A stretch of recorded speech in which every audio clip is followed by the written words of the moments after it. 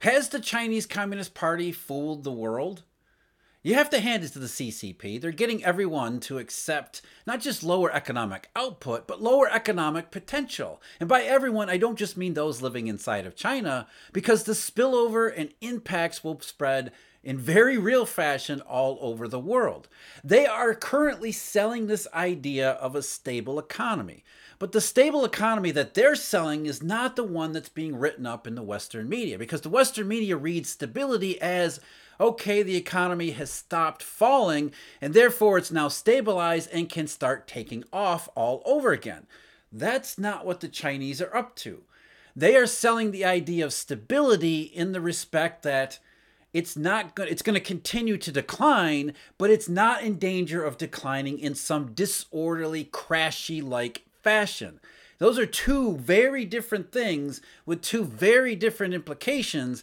And the data that they just released last night backs up the assertion of managed decline. As I talked about in the recent video, the Chinese are trying to live with this silent depression. The goal of stability is not exactly what's being sold. That's what they're selling you in terms of a message, but what the real aim here is very different. And it starts with the statistics themselves. The press release that the CCP put out accompanying the figures like GDP and industrial production, retail sales, and fixed asset investment, it starts out this way. Faced with the complex and severe international environment and the arduous tasks of domestic reform, development, and stability, under the strong leadership of Party Central Committee, with Comrade Xi Jinping at the core, all regions and departments resolutely implemented the decisions and arrangements of the Party Central Committee and the State Council and adhered to stable. Well, it just kind of tails off there, but that's the message. We're dealing with a whole host of really bad circumstances, and we're doing the best we can to limit the downside. That doesn't mean that China's not still heading toward a downside, but that downside, at least according to the Communist Party and what they're selling everyone else, is a stable downside. But can any actual severe downside really be stable? Well, if you take away the worst case scenario, that doesn't eliminate some bad stuff too. But I'm Jeff. This is Eurodollar University. Thank you very much for joining me. A couple days from now, Friday, October 20th, 6:30 p.m. Eastern Time, Eastern Daylight Time, we will be conducting another webinar where we talk about the supremacy of the US dollar. But it's not really supremacy, and it's not really the US dollar that's supreme. Dollar dominance when it's not the dollar that is dominant. What is dominant? Why are people upset about it? And can it be dethroned? Can the king dollar actually be replaced? The better question to ask is, what is it that everybody is trying to replace it, assuming that's what everybody's attempting to do? We're going to answer all of these questions Friday, October 20th, 6:30 p.m. Eastern Time. There's a link in the description of this video for you to register and sign up. The webinar is completely free. However, I'm told that space is running out. So if you really want to join us to talk about the dollar, make sure you sign up at the link in the video description.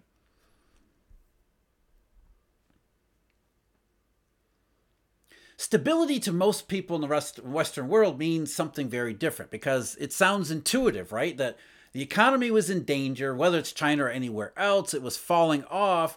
We stabilize it at a hopefully not too low level, and therefore it heals. It starts to undertake some of the recovery type processes. We get into the virtuous circle, and it takes off again.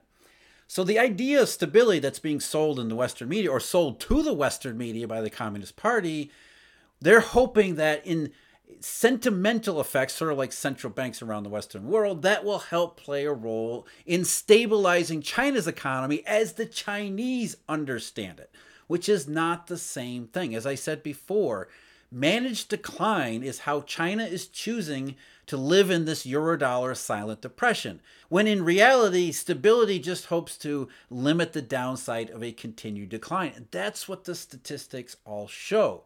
Even though headlines throughout the Western world suggest, oh, the Chinese recovery has begun. You see the phrase, China has turned a corner everywhere. As China continues its managed decline, its hopefully managed decline, stability toward the downside, it continues to depress economic circumstances and potential outside of China as well. So the economic statistics, let's start with those. GDP was the big one, I guess the big one for the third quarter. And lo and behold, the Chinese began this year by saying, again, ratcheting down expectations. Their GDP target for 2023 would only be around 5%. Not only were they unwilling to commit to a 5% target, that 5% target is incredibly low to begin with. Again, ratcheting down expectations as the economy ratchets down. After the stumble in the second quarter, it was hoped that reopening would be enough to achieve that 5% target, or around 5%. But after that stumble in the second quarter, it became clear that stability needed to kick in. And again, stability isn't about stabilizing to create a recovery. Stability is about, okay, we can't let the economy continue to go to the same pace to the downside that it was in the second quarter.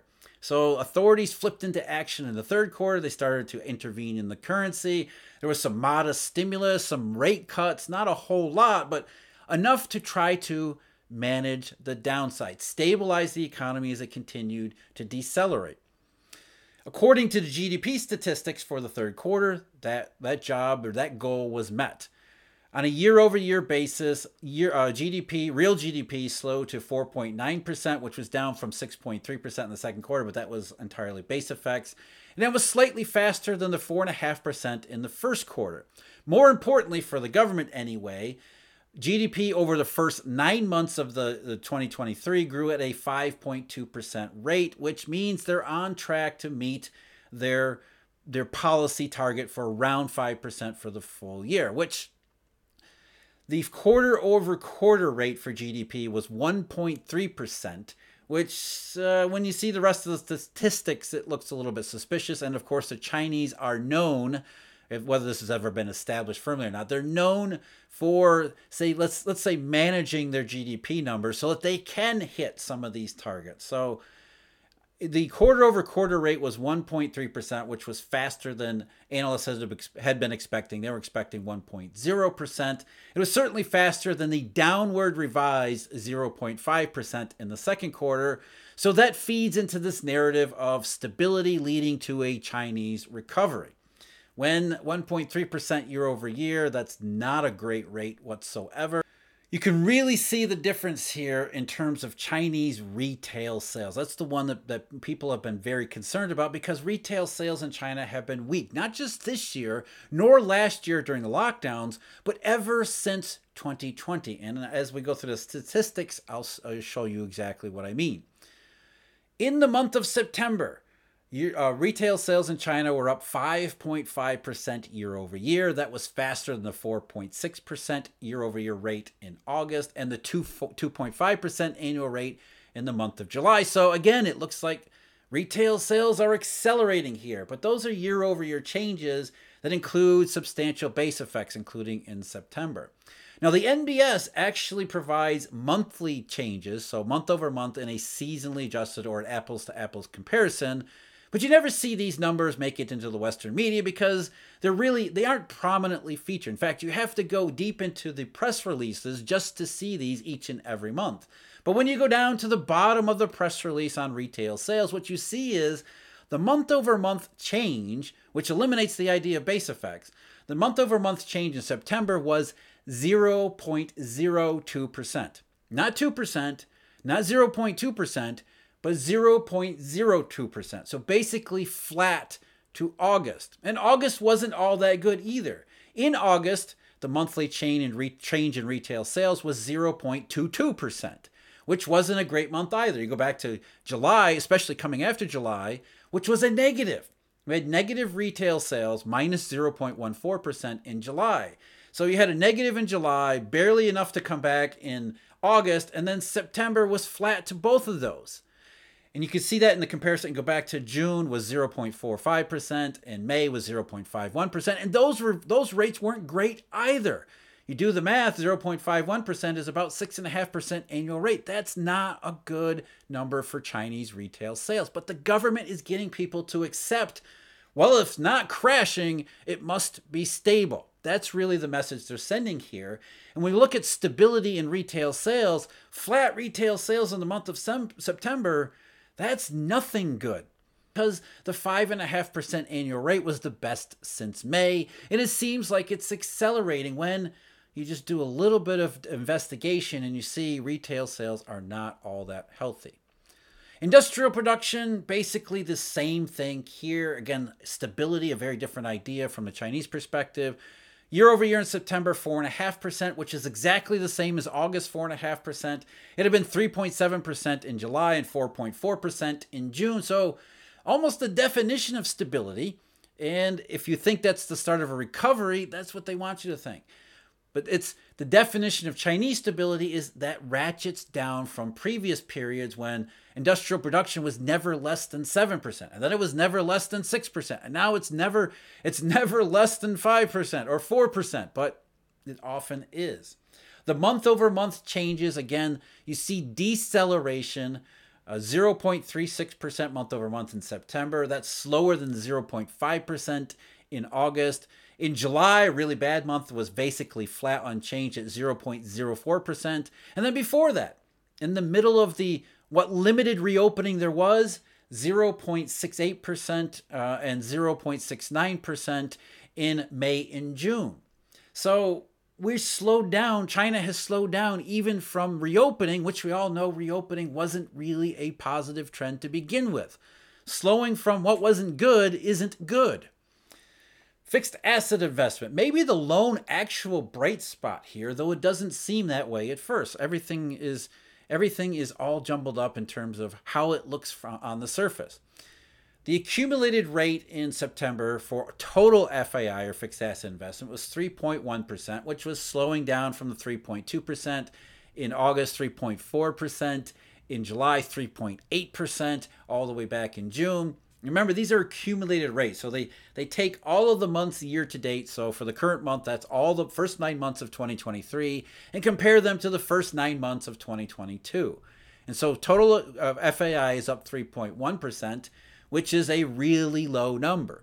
However, FAI had been contracting during the reopening middle months of this year, and now it has actually somewhat stabilized in terms of at least in terms of the fact that it's not contracting anymore. You look at the monthly changes in total FAI, 0.15% in September. At least it's a positive, not a great number, but at least it's positive.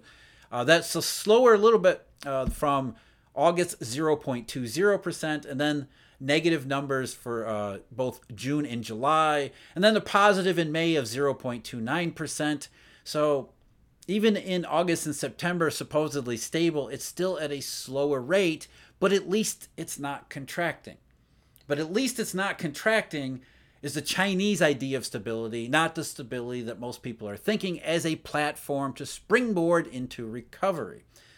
Private FAI actually increased a tiny bit in September, so that's the lone positive in all of these numbers, and it doesn't have to do with real estate. It's more so the modest government-led stimulus that's working its way through the economy, creating moderate temporary impacts.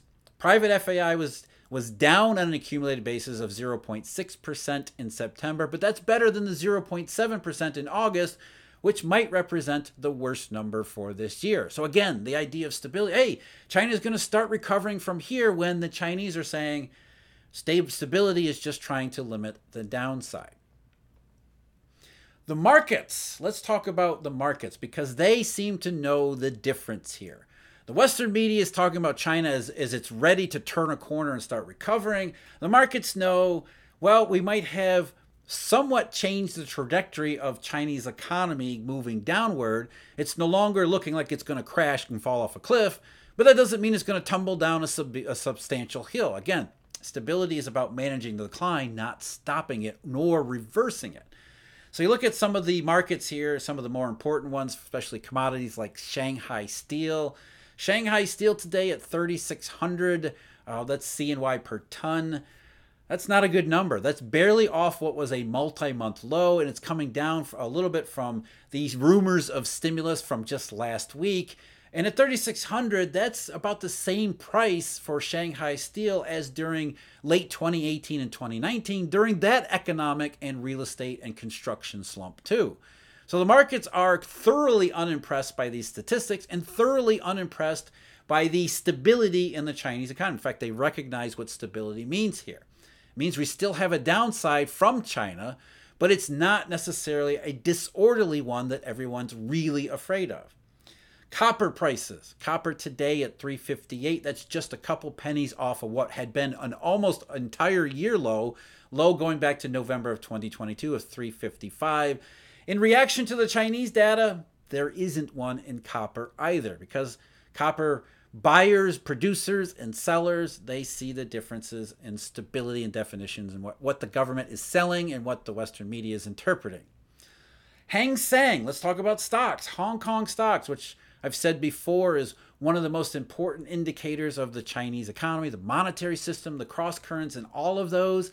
The Hang Seng today, just 17,700 on the index. That was 18,200 just a week ago on the rumors of China's new stimulus. And really, there's a reason why there's rumors for China's new stimulus, because even the Chinese government on some level knows this isn't really working. Selling stability and actual stability are two different things. The Hang Seng had been above 20,000 in late July, and it was 23,000 back in January when reopening was still thought to be a real thing. Boy, that seems like a distant memory. So off more than 5,000 points during reopening, during the aftermath of reopening, and during this stability period.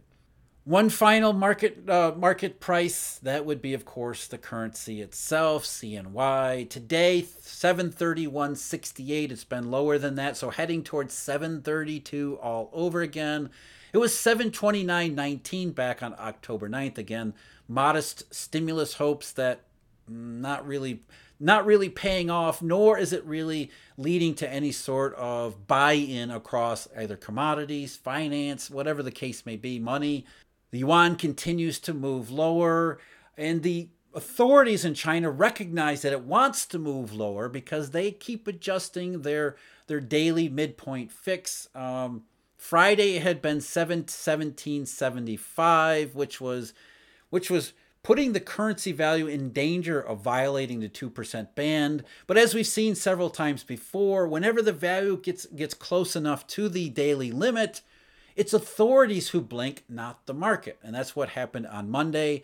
The central parity was fixed at 717.98, so it was somewhat weaker compared to Friday. And then they've been trying to move it a couple pips higher both yesterday and today. Now we're at 717.95 as the currency itself continues lower because, again, the markets are not buying the Western idea of stability. We see these economic statistics and understand what they mean. China's economy continues to ratchet itself lower and lower and lower. And given its attempt to try to navigate the silent depression, what the Chinese communists have to do is sell both the internal Chinese economy as well as the external global economy on the idea of stability. That stability is somehow a good thing, that limiting the downside but not eliminating the downside is a desirable outcome. Well, it's a desirable outcome for the Chinese Communist Party, which is seeking only to maintain the Chinese Communist Party, but in macroeconomic concerns, in monetary conditions, the Chinese, what they're selling, their idea of stability is nothing like what you keep hearing. It is continued decline in the economy that will spill over and have negative impacts all over the rest of the world. If you haven't seen it already, the video link below me, that's the one about the Chinese and their attempt at navigating the silent depression. What are the long-run consequences as well as the long-run problems that they're trying to deal with? As always, I thank you for joining me. Huge thank you, Eurodollar University members and subscribers. And don't forget, Friday's webinar, space is limited.